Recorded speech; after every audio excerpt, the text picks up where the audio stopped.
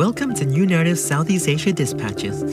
I'm your host, Bonibel Ramatan, Editorial Manager for New Narrative.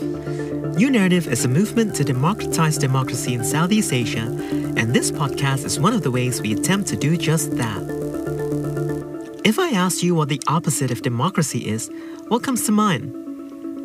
Whatever your answers may be, I'd guess that totalitarianism or authoritarianism would be up there on the list.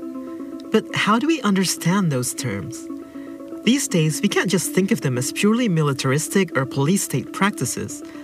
A lot of our shift into increasing authoritarianism happens digitally. Digital authoritarianism, according to Yabok and Brannon in a paper for the Center for Strategic and International Studies published in October 2020, is, quote, the use of the internet and related digital technologies by leaders with authoritarian tendencies to decrease trust in public institutions, increase social and political control, and or undermine civil liberties, end quote. When information flows are increasingly determined by the government, it limits what ideas are possible and suppresses the rights of individuals who try to speak openly. Human rights and civil liberties are at stake. With new digital authoritarian laws, governments can severely undermine the foundational principles of democratic and open societies. It is important for any coalition of democratic allies to play both defensive and offensive roles, promoting resilience to authoritarian digital threats while building an affirmative alternative that diminishes the influence of authoritarian actors over time. In New Narrative, as part of the Media Freedom in Southeast Asia project, the Media Freedom Network, or MFN, is our response to these challenges as we aim to build a sustainable network of media workers, organizations, and activists to provide support, solidarity, and resources to media practitioners in the region.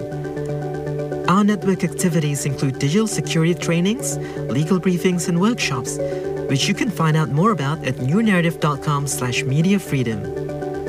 There are fortunately quite a few initiatives with a similar mission across Southeast Asia.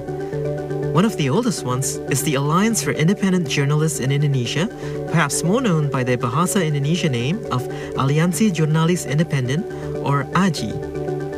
AJI was founded in 1994 by Satrio Arismunandar, Ahmad Taufik, Gunawan Muhammad, and Ging Ginanjar in response to the banning of major news outlets by the Suharto regime. I'm Nika Ningtyas, Secretary General of the Alliance of Independent Journalists, or AJI Indonesia. AJI Indonesia is one of the journalist association based in Jakarta, and we have more than 1,800 members in 40 cities overall in Indonesia. That's Ika Ningtyas, the current Secretary General of AJI. Having been an independent journalist for a number of years herself, she now fights for media freedom as well as the safety and welfare of journalists and human rights defenders alike. Let's start by defining that. How would you define, the encroaching authoritarianism of the government in the digital sphere? Do you think, what are the laws that reflect this? What are the things that we must be wary of and how we call it digital authoritarianism? Yeah, we noted that how the authorities, especially Indonesian government, use the technology to silence of critical group. And we also noted that Indonesia have several laws. It's like implementing electronic and information transaction 8 laws since 28 and its revision in 2016.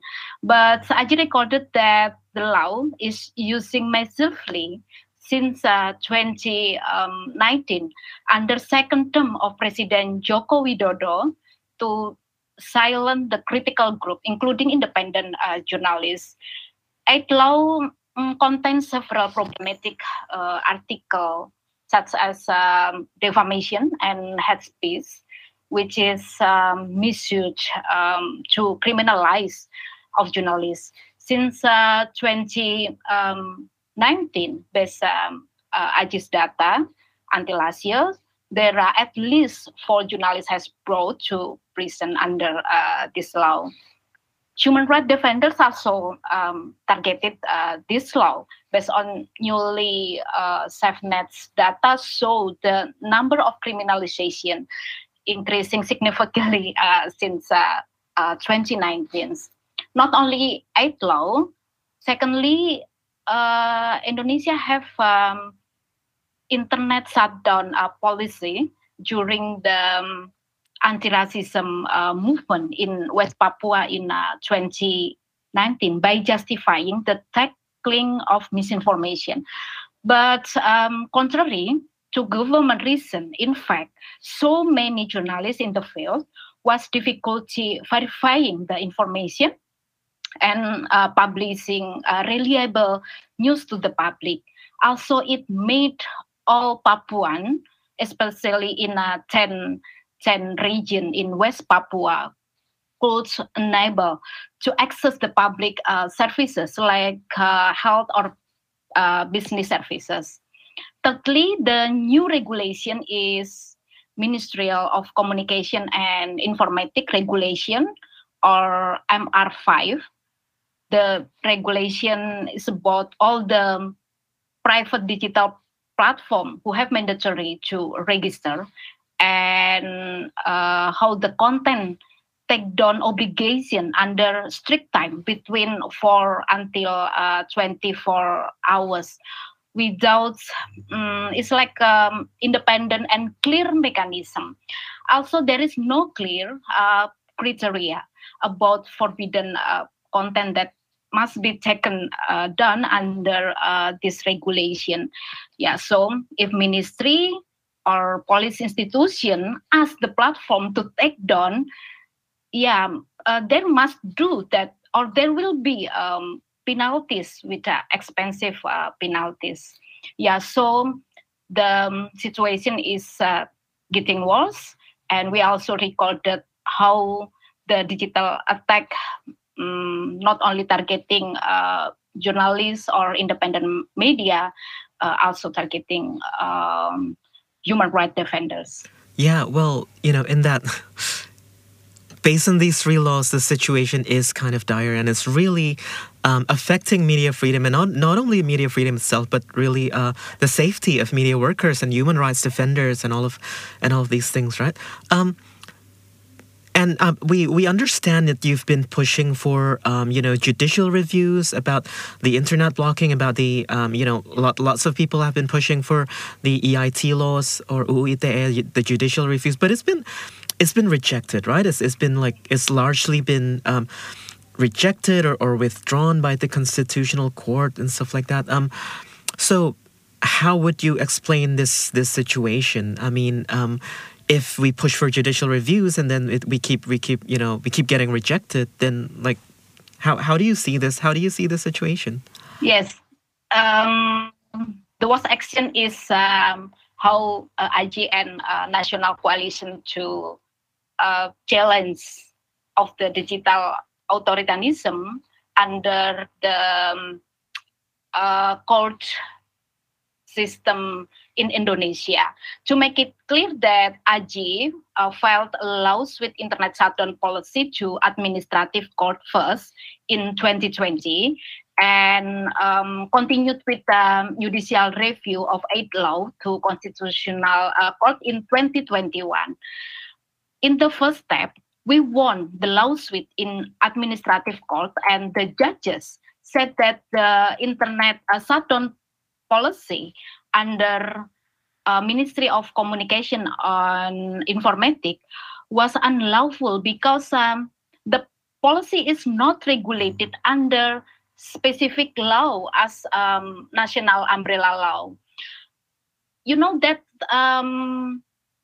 in several international standard mandatory, all the human rights limitation policy must to regulate by law as umbrella, not enough only with ministry decision, because the law need the public participation, not only under in government law or ministry law. So the decision, of course, made the press freedom in Papua was getting worse. You know that West Papua is most dangerous region in Indonesia for journalists relating the security issues and human rights violation. And so after we won the lawsuit in administrative courts, AJI continued to brought it as judicial review in constitutional courts. AJI and National Coalition challenge only specific Article 40.2 that regulating about blocking access. Yeah, we found that the article has not contained an independent process or involving independent body to regulate blocking access mechanism. Yeah, it's relate how the internet shutdown did in 2019. There is no independent mechanism about why the government and how the government could decided that the situation must take an action by internet shutdown. Yeah. So about this article, give the government considerable authority to determine which content violate or not. The powerful of its authority is dangerous because the government can misuse it to political purpose. Because yeah, the government is not independent body. So we wanted the judges can include independent mechanism or independent process mandatory into the article. But unfortunately, you know that the judges decides the ruling article is constitutional. Yeah. So we had analyzing about that. The judges is like didn't have a good perspective about digital right. Yeah. So situation probably the internet shutdown or blocking access can continue in the future. Even we have the similar situation in last of July in 2022. The ministry, is taken action to blocking access of. There are 8 platforms under the ministerial regulation 5/2022. How do we go from here? Do you have does AJI have any more plans to keep pushing for reviews, or maybe and also if you do, what would be different, and can you maybe tell us more also about the not ideal situation, but if this law were to be implemented, you were talking about the independent body and stuff like that. So can you maybe tell us more about that? Currently, AJI and National Coalition is filing lawsuit in administrative court to challenge of the Ministerial Regulation 5 after the ministry was blocking a platform in 2022. Yeah, we are still waiting about the judges, and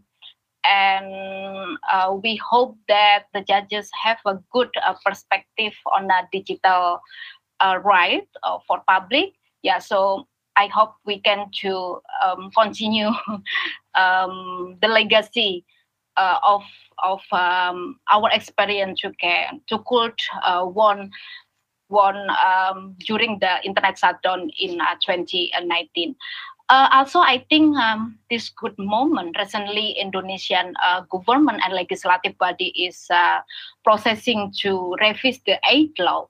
AJI and National Coalition is preparing number of advocacy effort to push the legislative member can take down several problematic articles under aid law. of course, we cannot work alone without the public support from all of you, including all the independent media, because it's related about human rights. We all has been showed on how the aid law can be targeting me, you, and all Indonesian people. So please take action, and we can work together. And also, you can speak up to support us with your account on social media, or you can help us to send like a letter to president or the legislative member, and it needs the public participation, meaningful process. So we hope that all the effort that we are doing now, and we can have a better situation in future. So you think that it's the pressure from the public. It's the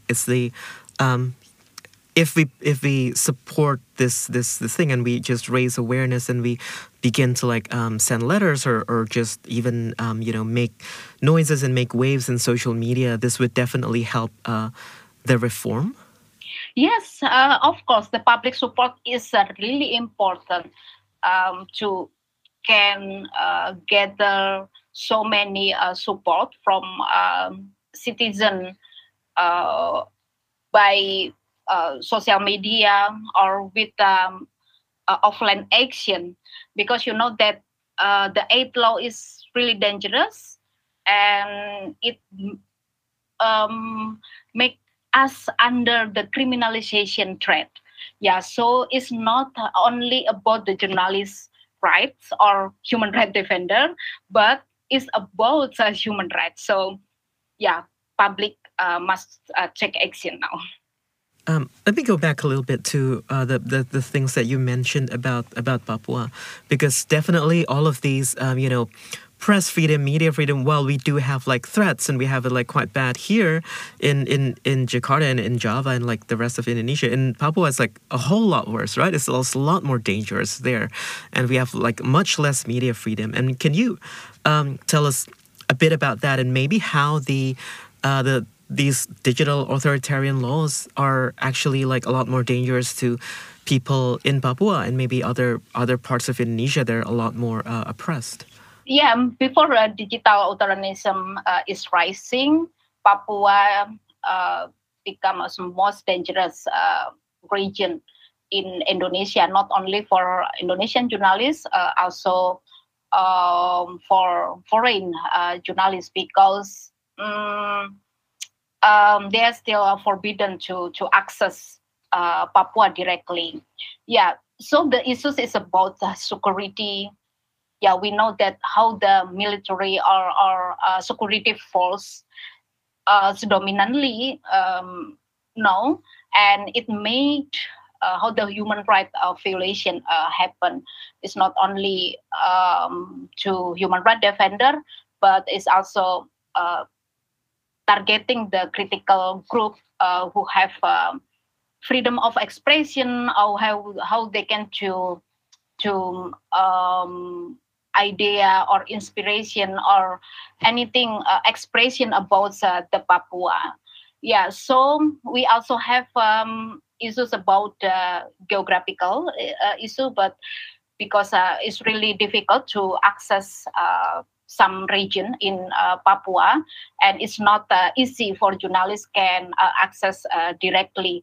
It's really costly, and sometimes journalists doesn't got support from the media company. Yeah, so we look how the several media only use the dominant resource person from the state or from the military officers or from the police institution. Yeah, so it makes how the public's information is really challenging. It's about the Papua. Yeah, and I think Papua really is a very good example of how digital authoritarianism and militaristic authoritarianism just come together. And if people, I mean, I'm sure the listeners here already realize the dangers of digital authoritarianism, but I think it's just the worst part of it. You can just take a look at what's happening there if anyone is not yet convinced, right? So there's this whole danger of not only everything like as you mentioned, it's a whole human rights issue, and it's really connected with this whole freedom of expression, freedom of the press, and stuff like that. And I wanted to take this to the fact that we have an increasing danger in Papua and elsewhere in Indonesia, although to different degrees. And at the same time, we are pushing for reforms and abolition of these laws, but those take time, right? So I wanted to get to hear from you. What do you think we can do in the meantime to ensure the safety of the journalists, of the human rights defenders, while we are also pushing for the reforms of these laws? Yeah. Journalists is a vulnerable group under all various type of threat, especially in Papua. Yeah. So the threat is not only the legal threats under 8 law, under the Ministerial Regulation 5, or internet shutdown policy, but we also have it's like a physical and verbal violence, sexual harassment, and digital attacks. Based on AJI's data in 2022, so that how the violence is increasing, we record any 19.7 journalists become as victim in last year. Yeah, the trend is still the first about the physical violence, and the secondly, the trend is about how digital attacks becomes a new trend, and it indicates how journalists has a complex situation in digital era. So since 2020, AJI has been training the journalists by holistic safety training to respond the hard situation. The curriculum contain on how journalists can mitigate risks in conflict and disaster zone, how to mitigate of legal threat, to face aid law, how the journalists can respond if they go digital attacks, and handling psychosocial threat. Lately, we are strengthening our capacity to handle our digital attack. AJI is already part of national coalition to give emergency response of digital attack, not limited for journalists, but also all human rights defenders. As the same strategy, we are preparing for the digital safety expert to handle digital attack facing in local journalists, because you know that Indonesia is really a huge country, and sometimes we have a gap of capacity of a journalist in Jakarta between journalists in region, especially outside of Java. Yeah, so we need to train and prepare for the digital safety experts, so they can help the local journalists, train the local journalists, and giving the fast response if any digital attacks happen in local journalists. Yeah, so it's like strategic planning how we can to prepare all the kind strategy or effort, because we will face the 2024 election, and sometimes we record that the political years relate how the number of violence will be increased. How's it going so far with all the trainings and stuff? And have you faced any challenges, or have you made like any anyone angry that you're doing all of these trainings and stuff. So can you tell us more about how it's going? Yeah. Why AJI have responsibility about the strategy or effort? Because you know that media company is the first party who has obligation to train their journalists, including provide the safety equipment, social insurance, and safety fund for emergency situation. But unfortunately, based on AJI survey last year, a lot of journalists said that mostly of their media companies doesn't implement or don't have a responsibility to run this obligation. So basically, most of Indonesian journalists have minimum protection, and is why AJI or other organization we are working or have a collaboration to provide the safety training, especially for local journalists. Yeah, so we provide is like a curriculum as the first step to make how the journalist needs about the material, how they can to know about the basic knowledge about the digital security aspect. Yeah, so after that we train some participant as trainer, and sorry, after that they can to train from for the another local journalists in each region. Yeah, so that's why we can to reach out more and more.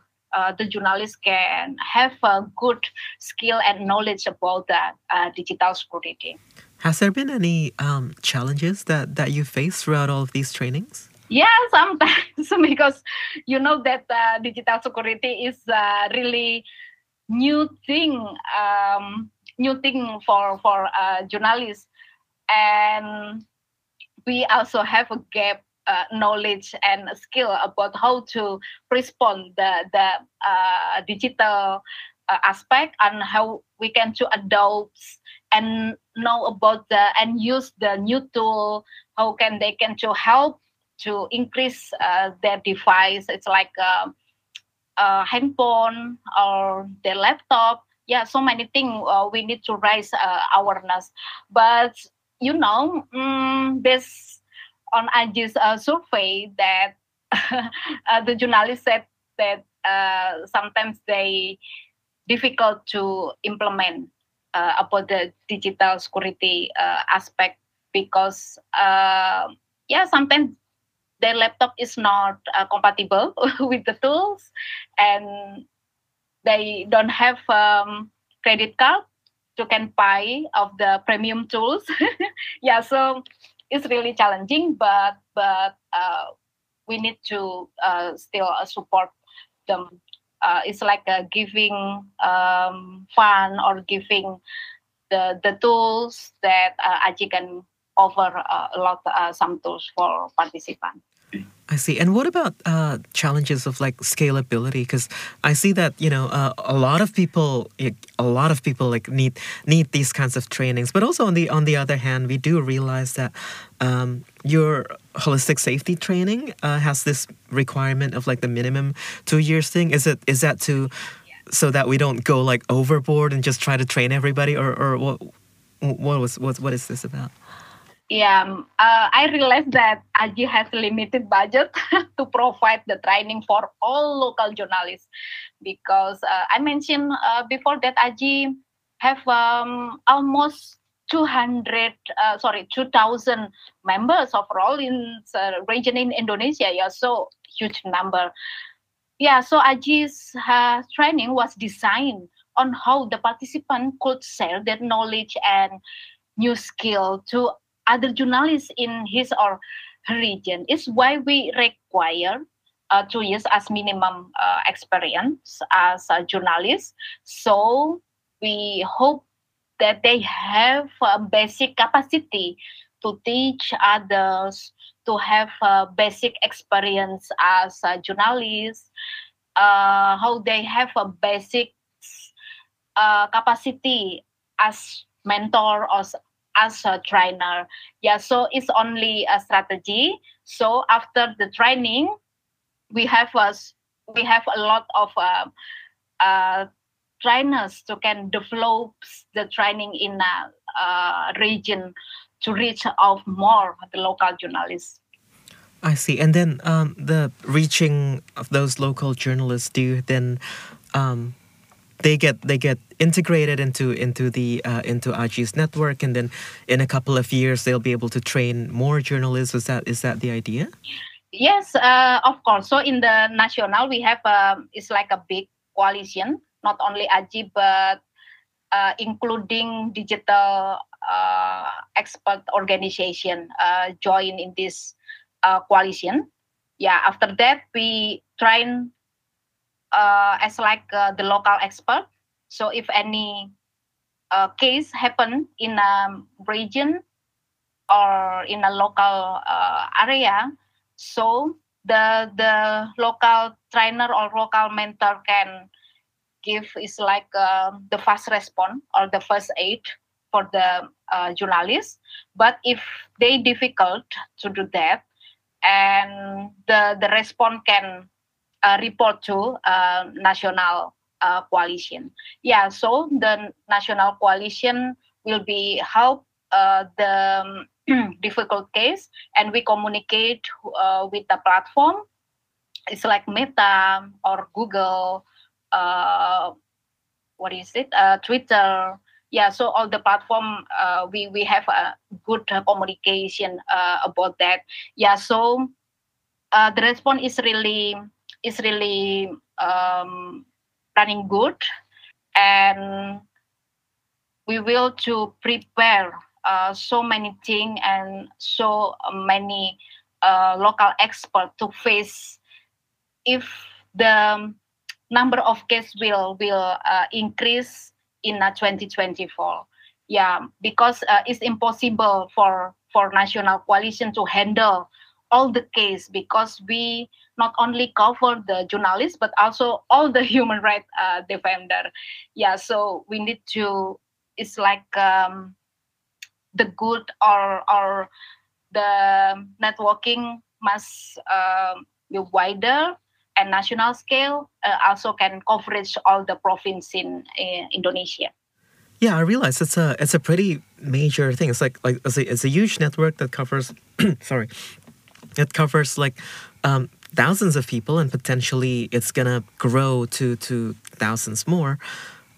How do you maintain communication, and how does not really the national coalition and the local ones, but like I'm more wondering how you see these local journalists building their own grassroots network, and how they talk to each other, even without having to go national. For example, like journalists in certain areas talk to journalists in other areas and stuff like that. How do these communication happen, and how do these communication get fostered in Aji? Okay, basically, Aji has 40 bridges in 40 cities in Indonesia. So each branches or chapters, we have a local office, and each chapter also organize several local journalists. So from the local community, they can to each communicate with directly with their experts, and also they can to um, it's like how discuss or local training is more and more. Yeah, so the communication basically using the signal group, and also they can to meet in person directly every day. Yeah, so it's really easy to organize the community, because the local networking of Aji is huge.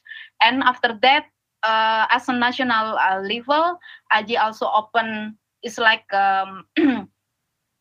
report mechanism. So if any journalist who difficult difficult to reach out the local expert, they can to also report with our platform. Yeah, so all the report and case also monitor under advocacy division and internet division. Yeah, so we can to know about if any case faster, and we can to have a good mechanism to handle all the case in Indonesia. Do you have any aspirations for a more regional collaboration? Because obviously this isn't the first time that Aji and New Narrative are speaking, right? Because like we've been talking about like grassroots movements and local journalists, but in New Narrative we also feel that establishing a more regional sense of solidarity is important. Can you maybe talk more about Aji's aspirations on that issue? Yeah, it's one of the Aji strategy also to broad the cooperation is not only in a national and local journalists, but also we need to how we can to cooperate with the journalist association in Southeast Asia. Yeah, we had experience about that, established the Southeast Asia journalist organization in years ago, but unfortunately that collaboration is not longer anymore. Yeah, but we don't have our step is done, but we need to move and try the new strategy, how we can to collaborate again with the journalist organization in Southeast Asia. So from the collaboration is really happy, because any 6 journalist organization in Southeast Asia have same commitment, same mission to bring this collaboration wider than before. And we also have a new strategy and new approach to bring this collaboration is more of flexible than before. And we are really lucky because we have a good digital technology now, who makes sense that the communication can happen with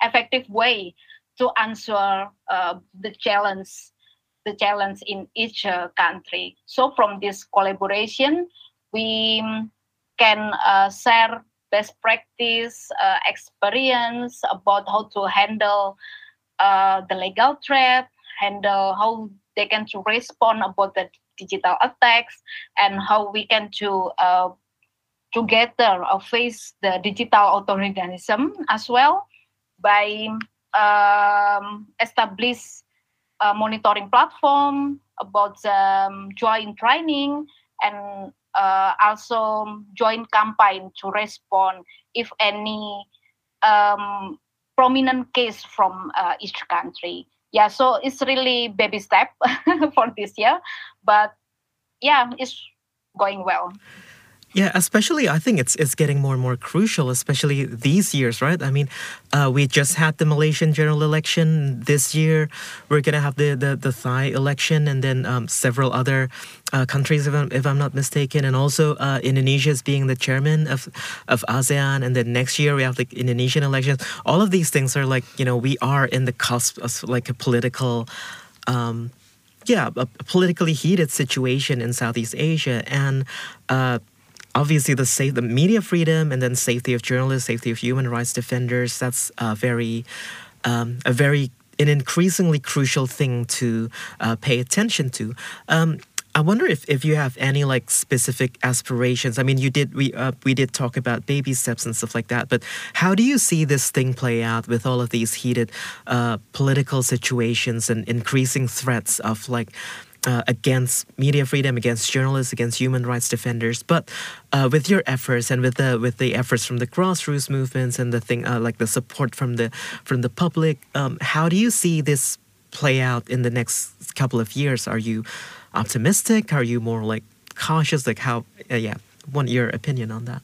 Yeah, we see that we have a same problem in each country, especially Indonesia, Malaysia, Philippines, Cambodia, and Thailand.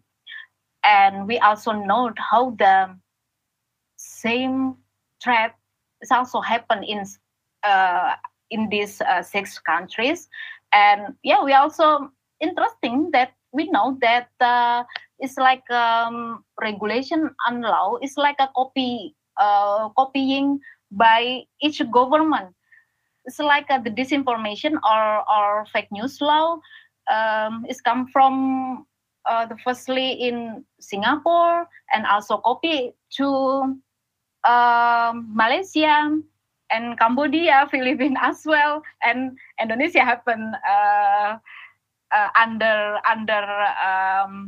IT law and newly criminal codes. Yeah, so we like how the government in Southeast Asia is like copy their policy to control of the information in a digital era. Yeah, so from this trend, I think this is important how the journalist organization can learn and share their experience together, so we can know how we can to tackle this situation and what of change that we can do advocacy together under all the challenges in this regional country.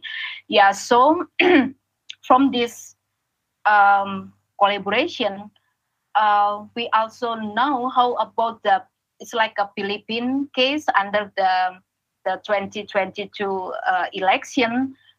Yeah, we note that new trend how the TikTok as the important platform who use the candidate to gain the electoral voices, and also from that we can know about how the civil society in Philippines cooperate to handle the disinformation and misinformation during the election. Yeah, so the best experience can adopted in Indonesia. So like our national collaboration, we copy how the best experience from the Philippines to tackle mis and disinformation with national collaboration, not only between media and journalists, also including the other civil society, academics, and also religious group and pro bono lawyers. Yeah, so that is important that we can share about the collaboration can give benefit for not only in Indonesia or AJI, but also for another members. Yeah, I agree. I mean, if the governments are like copying one another in terms of like authoritarian practices, then obviously it's very crucial for the activists and human rights defenders and journalists across Southeast Asia to just learn from one another regarding the best practices and build this kind of solidarity, and just keep pushing back for reforms for all of these judicial reforms, but also like build safety trainings and the things that you are doing. I think AJI is doing amazing work there, and I think that's it's a great note to end on. Thank you very much, Mbak Ika, for speaking with us. We're looking forward to further collaborations with AJI. Thank you, Bonnie and your narrative team. And that wraps up our conversation with Ika Ningtyas. For this issue, there's really no further calls to action except the one thing that we've discussed. Make waves. I need you all to make waves, to keep protesting against digital authoritarian laws, whether that's the EIT law and MR5 in Indonesia, FICA in Singapore, AFNA in Malaysia, or other laws wherever you reside. Make noise on social media. Write to your representatives in governments. Take to the streets when it's safe to do so in your area. Whatever you do, do not stay silent. Your voice matters. It always matters in fighting against authoritarianism, digital or otherwise. And if you're interested to take part in this issue further, participate in legal briefings and other training activities, tell your stories, or simply get connected, check out our Media Freedom Project, which you can find at newnarrative.com/mediafreedom, all one word. My name is Bonibel Ramatan, and this has been Southeast Asia Dispatches, brought to you by New Narrative and produced by Dania Yudo. I'll see you around.